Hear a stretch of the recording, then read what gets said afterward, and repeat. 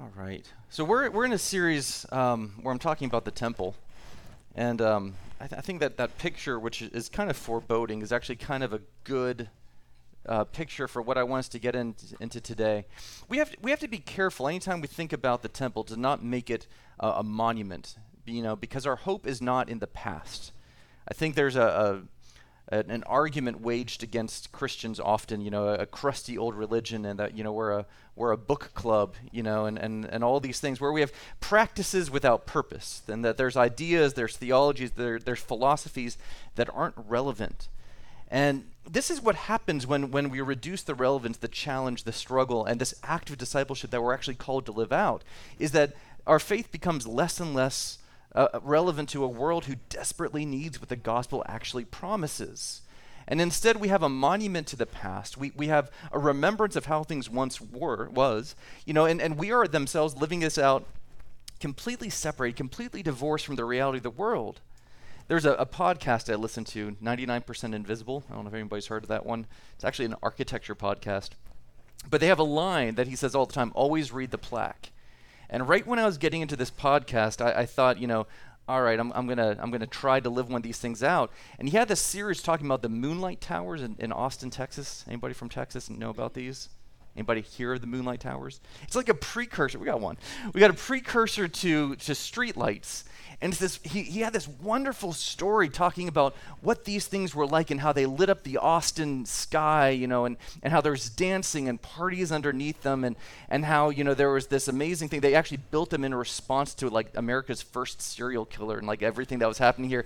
Amazing storytelling, all this great stuff. And he's like, and if you go to Austin, you can look up where these are and you should go, and there's plaques and all this stuff. And as it happened, I had a trip to Austin for work. And I thought, well, this is just great. I'm going to go have the time of my life. I'm going to go look at these Moonlight Towers, and it's going to be amazing. And I went, and I've got a picture. This isn't actually the picture I took of a Moonlight Tower. You see how that's like steel on concrete? I don't know if I've ever been so disappointed in my life. So I had all this story, all this lore, all of this history, and I went, and it's concrete and steel and a plaque. This isn't even my picture. I was so disappointed, I just walked away without taking a picture.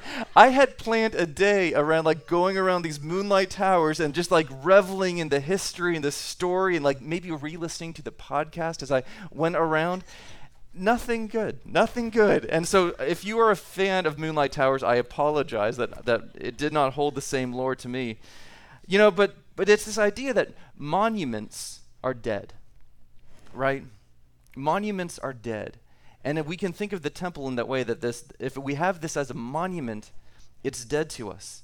But the temple, it was something, it is something. I want to say that at least the heart of it will be something as well. It's not metaphor or theory. It was actual real stone and cedar and gold. John 2, we see this. The Jews said to Jesus, "What sign do you show us for doing these things?" Jesus answered them, "Destroy this temple, and in 3 days I will raise it up." Wow. Christ was the temple. Now we are the living stones that make it up. I could get into this with other passages of scripture. That's for another week. We are the holy priesthood who serves with this temple. The thing is, it will be the central thing when all things are made new again in new creation, but not as we expect it to be. There's this wonderful bit in Revelation about measuring the new city and new creation. And when you get these measurements in Revelation, it makes this perfect cube. That perfect cube, if you look back in the original design of the temple, the Holy of Holies was meant to be that perfect cube. So we see, again, that this is the whole thing. But Revelation 21 says this, "I did not see a temple in the city, because the Lord God Almighty and the Lamb are its temple." So what it will be isn't even going to be this structure. There's not a monument. There's not, oh, you remember those great days when you came and you made sacrifices? You remember those great days where the world was broken and the church was the living stones and we were trying our best to be disciples amongst this world? No, there's going to be this day where we already have this union and these things. The Lord is with us in a way that the temple is almost irrelevant. The temple isn't eternal. The hope, the intent, the heart of the temple, though, is. Have you ever noticed how temporary things can become permanent? This is a struggle I've had at work. We had a garbage disposal that broke in my house, and I decided I was going to be the handyman and fix it. So I ordered a new garbage disposal, and you get the pipes underneath. You got to cut them off, clean them off, do all this sorts of stuff. And I just kind of wanted to fix it up to see like how it was going to go before I did it for real, you know. And I put everything together. It's kind of like a jigsaw puzzle. Intake, outtake, blah blah blah. Dishwasher comes into it. I got it in, and then I turned on the water, and you know what? It worked. And so I said, how about that? I didn't put any putty, I didn't put any sealant stuff, and it's holding. So I just said, you know what? Check. I'm good. And so I walked away, and months went by, and everything was fine. Until one day, a smell came out of our kitchen, and it was like every remnant of every meal had been fermenting and waiting to come back and take revenge on the living. And the wood underneath had just like decomposed with this nasty smell. And Leah looked at this and she's like, I thought you fixed that. And I said, I thought I did too. See, but the temporary fixes that we put in place sometimes have a way of trying to become permanent, but they don't really hold the test of time. The tabernacle was a temporary dwelling for the Lord before we had the temple. The temple is even still a temporary thing until we have the eternal. So every time that we move forward, right, we don't want to look back to what it was before and say, oh, how great that thing was. Remember last week we said that the whole hope of the temple is God's presence with his people. The hope of this whole thing, the reason for the temple, the reason that this thing matters is because God wants to be with his people. We saw it in the garden. We see it with the temple. We see it with Jesus himself, God with us, Emmanuel. And then he leaves and we have the Holy Spirit with us, in us, among us, in an amazing way. And then when all things are made new, we're even closer than before. Everything's made right. The lens I want to use today to talk about the temple is tension. Y'all know I love me some Georgia football. Y'all know that this is the year for Georgia football. But here's the thing, I can't rewatch games. I know there's some sports fans out there who like they put on the classic and I might watch Georgia beat Alabama a few more times. I haven't yet, but I'm leaving that window possible. The thing is on game day, I'm watching them either live or if I'm on a delay, I'm kind of stressed because I know the game's already happened and it could be ruined at any point in time because somebody could call me, send me a text message saying, congratulations. I'm like, no, don't say a thing yet. And we often will shut off our phones and stuff during games when we know we're going to watch this in 2 or 3 hours because we're creatures of time, right? We are all of us living in a certain time with certain things, even when we don't know how to resolve this perfectly, when we have this ability to shift time a little bit and ignore things until we're back there. Revelation 4, day and night they never stop saying, holy, holy, holy is the Lord God Almighty, who was and is to come. God himself is eternal. We're creatures of time. The temple is an artifact of time, but God himself is eternal. This perspective, I've talked about this before. There was a book that I stole from my college library. Didn't mean to steal it, but I still have it. The title was, as far as I got in reading it, God in the Eternal Present. It's such a good title, and I still haven't read it. It's all I needed, though, was the title. But what a wonderful concept of God in the eternal present. We don't live in the present. Us as creatures of time, us who are actually only ever possibly in the present, find ourselves often warring with this very fact that we're looking back at the past thinking, oh, do you remember how great it was? Or we live for tomorrow thinking, I got to be ready. I got to be prepared. I don't know what might come. I got to make sure that everything's fine. To find people who are actually present in the moment is rare. But I believe that we as Christians are called to be that. When you're with kids, but you're not really with your kids. Is it just me? And I feel bad because it's like I'm distracted and they're like, Dad, can we do this? It's like, oh, later, right? I'm living for the future. I'm putting the presence that I want to have with them now for some future time when maybe there's no other pressures and nothing else. And when I was preparing the sermon, My kid comes to me, "Hey, Dad, will you do a treasure hunt for us?" I was like, later. They're like, "Well, no, Dad, please, please, please." And I was like writing these words down. And I was like, okay, yes.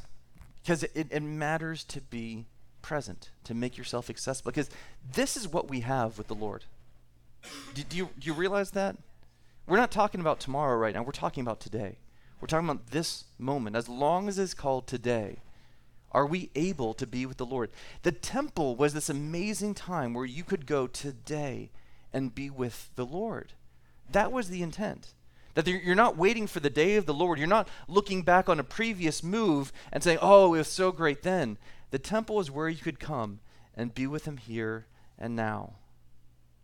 So here is some tension between people of the eternal present and a God who is in the past, in the present, and in the future, and yet somehow we come and we make this work. When ground is taken, is it taken? Or do we lose ground? And this is another place of tension. There's been a war, y'all might not know about this, war going on between Canada and Denmark. Do y'all know about this? Since the 1930s. It's one of the most brutal wars that people never talk about. It's called the Whiskey War. It's over Hans Island. I have a picture of Hans Island right there. It's barren, uninhabited, 0.5 square miles. In 1984, Canada provoked Denmark by planting its flag on the island and leaving a bottle of Canadian whiskey. The Danish Minister of Greenland Affairs came to the island himself that same year with the Danish flag and a bottle of schnapps and a letter saying threateningly, "Welcome to the Danish island." This is a joke, of course. It is called the Whiskey War. I have a picture of the flags and everything here as well. This is the brutal war between Canada and Denmark.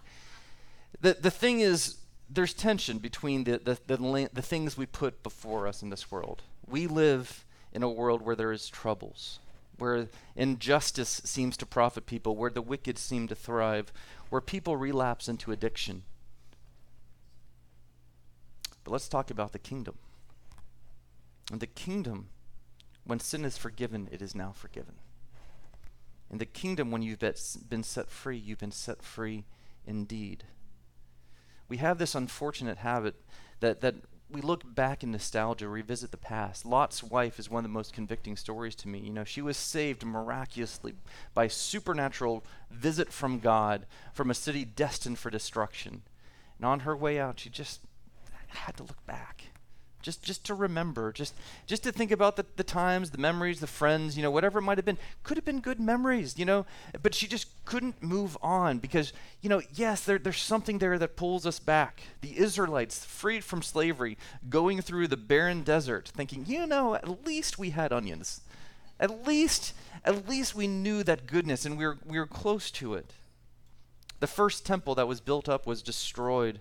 God preserved his people, and he sent a remnant back as prophesied. He protected them, guided them as they built a new temple.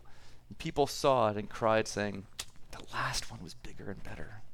There's more gold in it before. This one's just not the same."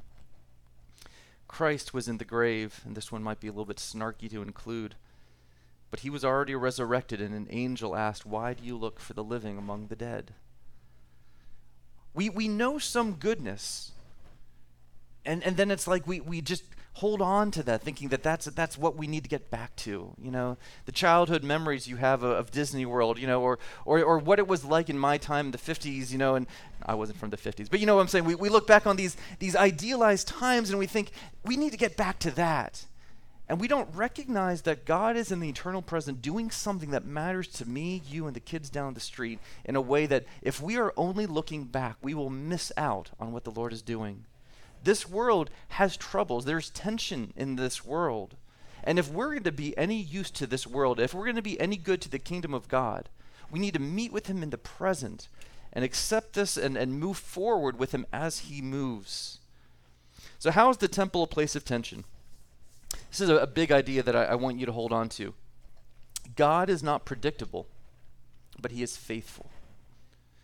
I think we conflate these two things. We think if he's faithful, I know what he's going to be doing. He's always this thing. We can always go here, and it's exactly this thing. God is not predictable, but he is faithful. It reminds me of that line from Narnia, right? Whenever they say, is he safe? Safe? He's not safe, but he's good, right? What's going to happen when you come close to the Lord? Anything could happen. Anything could happen. In a time of worship, what could happen? Anything could happen. I believe it. I really do believe it. That the ceiling could split open and angels could ascend and descend. I believe that we could be struck down by the power of God and healed. I believe that we could be fully convicted of our sins here and that we are reduced to tears. And it would all make sense because we would get a glimpse of who he is. Come close, we always say, right? Awaken us. We want to be close to you, Lord. Psalm 24, who may ascend the mountain of the Lord? Who may stand in his holy place? The one who has clean hands and a pure heart, who does not trust in an idol or swear by a false god. I'm amazed at this passage of Scripture, which I feel like we read over quickly because it doesn't make a lot of sense to us. Everybody knows about Moses, maybe, yes? Moses was the guy who in the Old Testament, freed the slaves from Egypt, and he had this big thing, with all the plagues and all that stuff, and we see him as this mighty man of God who spoke and led, and God called him and led him and gave him the words and power and all the sorts of stuff. And then there's these two verses, and I didn't even put them up here as a slide, but they're disconcerting verses. This is Exodus 4. The Lord said to Moses, when you return to Egypt, see that you perform before Pharaoh all the wonders I've given you the power to do.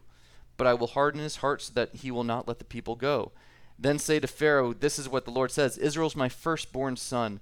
And I told you, let my son go so he may worship me. But you refused to let him go, so I will kill your firstborn son, right before the 10th plague. And then the next verse, at a lodging place on the way, the Lord met Moses and was about to kill him. Do you know this is in your Bibles? But Zipporah, his wife, took a flint knife, cut off her son's foreskin, and touched Moses' feet with it. Surely you are a bridegroom of blood to me, she said. Whoa! I've got theological whiplash. Like, you just called Moses to go and do something with his firstborn son, and then Moses himself, convicted and led before the Lord, not yet holy, not yet faithful himself.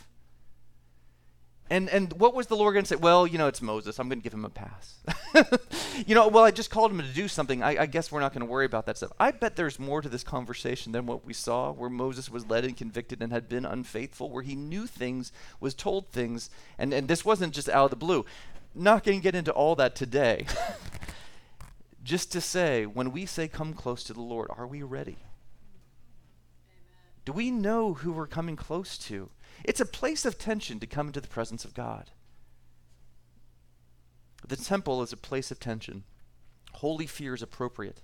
It's the ground between this world and the next. It's the meeting place between the holy and the unholy.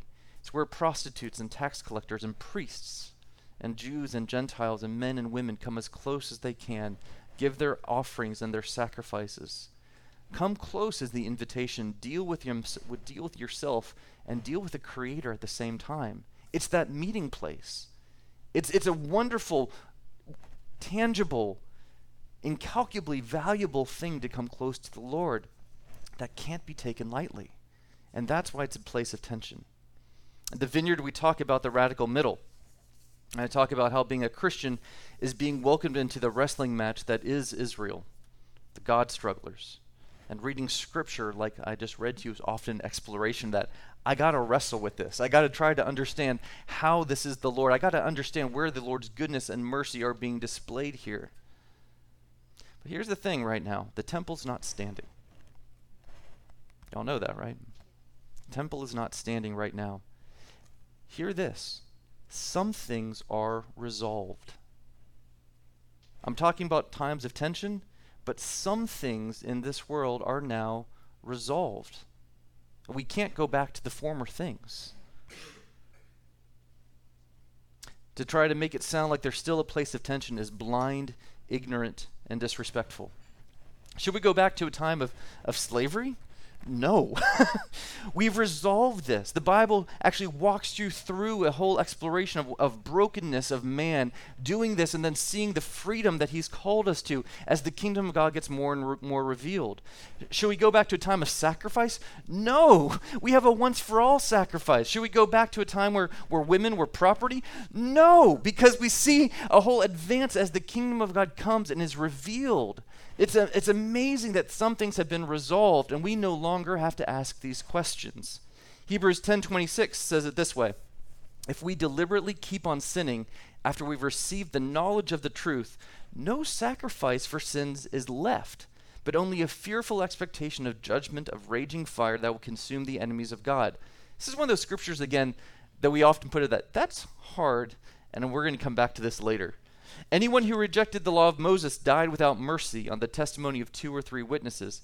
How much more severely do you think someone deserves to be punished who has trampled the Son of God underfoot, who has treated as an unholy thing the blood of the covenant that sanctified them, who's insulted the Spirit of grace? Should we say, y'all need to get circumcised? No. This is revealed. We understand who Christ is. When these things are resolved by the kingdom of God coming, if you try to make this about your works, about your holiness, and not the grace of God, we're going back to the former things. This is not an easy passage, and I hope y'all can track with me on this. We've tried to make static the living, breathing Word of God, but we've shifted. We need a living God. This isn't so much a statement about the Bible, it's the nature of language and how words change over time. Hebrews 4:12, for the word of God is alive and active, sharper than any double-edged sword. It penetrates even to dividing soul and spirit, joints and marrow. It judges the thoughts and attitudes of the heart. It's expected that God continues to speak. Yes, through the written word of God, but how much more so through the Holy Spirit, and both at the same time. There's some tension here. A move of God becomes codified and births a denomination. We put up rules and methods of practices trying to keep that flame arise. And then we rinse and repeat that for generations, and we end up with all these splits where people are like, oh, but you remember how it was? When we sang the song, this is what happened. When we did things in this way, we saw God show up. And we think, well, that's what we just got to keep doing. I had a revelation once. Let's keep repeating those same words, and maybe if it's like a magical incantation, we can make something happen in the kingdom of God. The word of the Lord is alive and active. Amen. Thank God for it. Because this world doesn't look like it did 20 years ago. It doesn't look like it did 10 years ago. I'd say it doesn't look like it did 5 years ago. Thank God that the word of God is both eternal, that he was and is to come, and he's with us now in the eternal present, making himself known, speaking to his people. I love to talk about women in ministry because we embrace women in ministry. We celebrate this. In the garden, we had a beautiful, wonderful relationship between man and woman and God himself. Then the fall came, and it broke all of that. And as a part of that curse, as a part of the nature of fallen society, hierarchy was established, with man ruling over woman. Then we see later in Joel that the Spirit of God is poured out on all flesh, male and female. Later still, we realize that when the kingdom of God's in full, there's not male nor female distinctions. And church, the question before us is, do we want to resemble the fall or the coming of the kingdom of God? If we understand what things will look like whenever the kingdom of God is in its full, if we have the ability to say, I celebrate that, I recognize that, Lord, more of that, and we pray into that, we lean into that, do we want to look like that or like the fall? This is where this theology comes from, where it's birthed. Many of us, I would say, still want, like the disciples, a Christ who comes with a sword, who has a physical boundary in this world, who sits on a throne holding court. And as much as Christ said, no, not like that, we still think, yeah, I know. But maybe, maybe, Lord, you could just take a sword once, maybe twice, maybe just a little bit of smiting of the enemies right now. Please, like maybe just a little bit of this. God wants to be with his people, to provide a way to be around them, to help them, to watch over them, to allow them to come close. From the temple to Christ, Emmanuel, God with us. The temple that Christ said would be destroyed and rebuilt after 3 days, his time in the grave. Then Scripture tells us that the Spirit in us and among us, God with us here today. We can't go backwards because it's already been accomplished. That's the beauty of this. Not everything's in tension. Some things have been resolved. God's grace has been made known to us. Y'all know Mario? Yes, that Mario. It's a me, Mario. I'm an old school gamer. At least I like to think that it is. But this was like this wasn't even my first system, so I'll tell you that. But I definitely spent probably weeks of my life, if I added it all together, maybe months. I don't know. I spent a lot of time in this game. And the thing is, with these games that you used to have, there was a funny little quirk of them, right? You move to the right always, and you can't go backwards.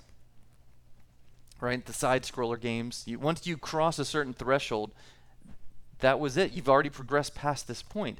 And it was so frustrating as a kid because it's like, oh, I forgot that mushroom. Like, I know where it was, and like I was trying to go so fast, and you couldn't get there. But this is us in time. Church, whether we want to or not, we move forward. We move forward. We can't go back. And we shouldn't go back. What is the Lord saying here today and now? This doesn't dismiss what has happened. This embraces it. Do you understand that?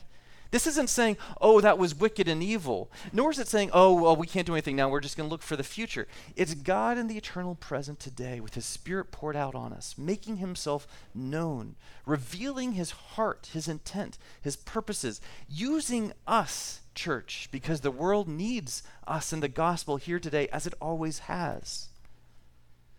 We can't go back to sacrifice, to penance, to circumcision, to ritual cleansing around menstruation. Thank God. The temple was, and in its place there remains, a place of tension, but not for the reasons we may think. His grace is assured. His presence is assured. His power and glory have been made known. We have tensions about manifestations. We have the assurance of grace. We have tension about healing. We have the assurance of forgiveness. We have tension about understanding Scripture, since we see through a mirror darkly. We have the assurance of his love. We have tension about the gifts. We have the assurance of salvation. We have tension between the now and the not yet, about expressing the truth in love, about grace and justice being expressed simultaneously, such as Anne was saying. But his sheep know his voice. He has called us to be friends, and he sent another, the advocate, the helper, so that it's better for us that he does go. We have tension about being a people not of this world, but of the kingdom of God. But he has shown us a more perfect way, given us the words of life. Church, here's what I want you to hear. Don't work for the things that have already been resolved. Don't sweat and worry and be anxious about the things that are already resolved. That's hard to do. But often that's where we cycle ourselves, thinking, oh my goodness, I still need to work this out. Oh my goodness, like all these things. Well, what about grace? All these things. The Lord has accomplished things for you, for us. May we celebrate those things and embrace them. Often that's the gap between us and what the Lord has done, is the fact that we're peeling back. We're like, oh, can I really trust it?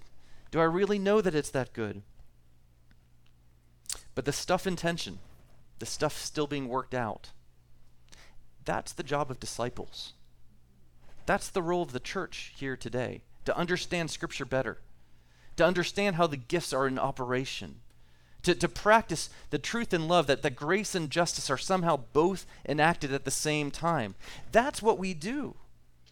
That's the work of the church. That is not yet resolved. It's a place of tension, and it's hard. It's hard work. Anybody who tells you that it's simple, I don't think they've read the Bible.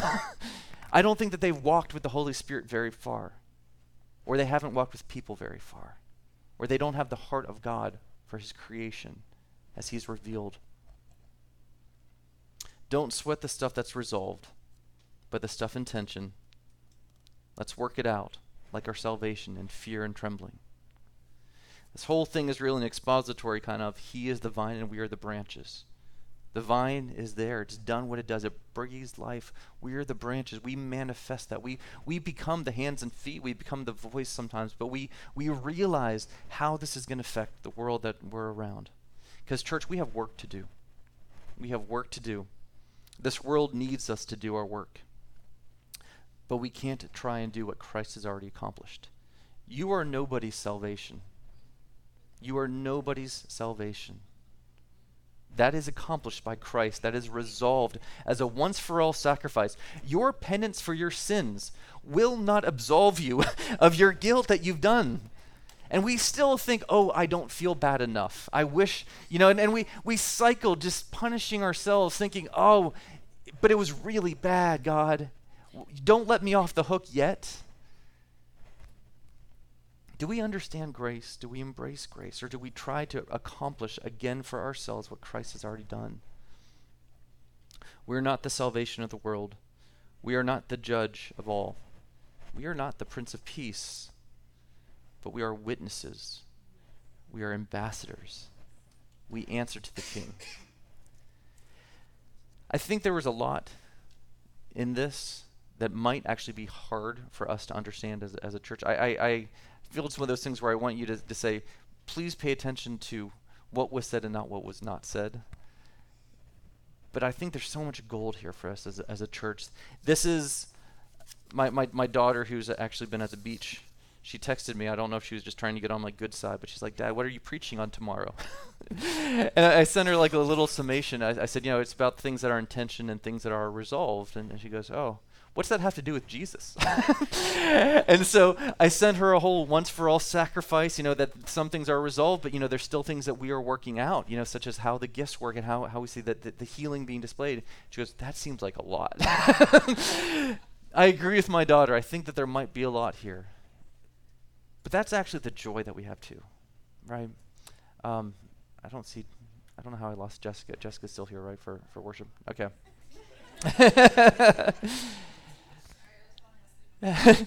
So if we can have some worship, I want to, if anything else, hear that anything can happen when we come to the Lord's presence. Do you really believe that? Do you believe that things have been resolved, that we can come with confidence to the throne of Christ, yet with fear and trembling? Do you see how things are accomplished, and yet there is still a place of tension? Do you see where we come just saying, God, you are faithful, but you are not predictable? And I think every time we try to make him predictable, every time we try to make this transactional instead of relational, we're not interacting with the living God. It's a caricature. It's a shadow of who he is. It's a remembrance of words spoken. It's not an engagement with the will and intent of the Lord here today. So as we worship here, before we even do ministry, would you go into this time of worship just saying, Lord, whatever. And I challenge you too to be here present in the moment. We have time. You don't have to worry about when the kids are released. Hopefully you're not so hungry yet that you can't control this. We'll beat at least some of the Baptists to the best restaurants. It's okay. But here in this moment, here and now, right? Be present. Be present. Not thinking about what might have been or what might be in the future. Here, now, in this moment, Lord, what would you say? What would you do? I give you this moment. I give you myself. So, Lord, would you come and speak as your servants listen? As we engage with you, choosing your ways over ours. You are the God of the eternal present. We join with the cries of the saints. Holy, holy, holy is the Lord God Almighty, who was and is to come. And that we mere creations can stand before you in this moment, assured because of the blood of Christ, and say, more of you, Father. We need you and your kingdom to come, your rule and reign here and now.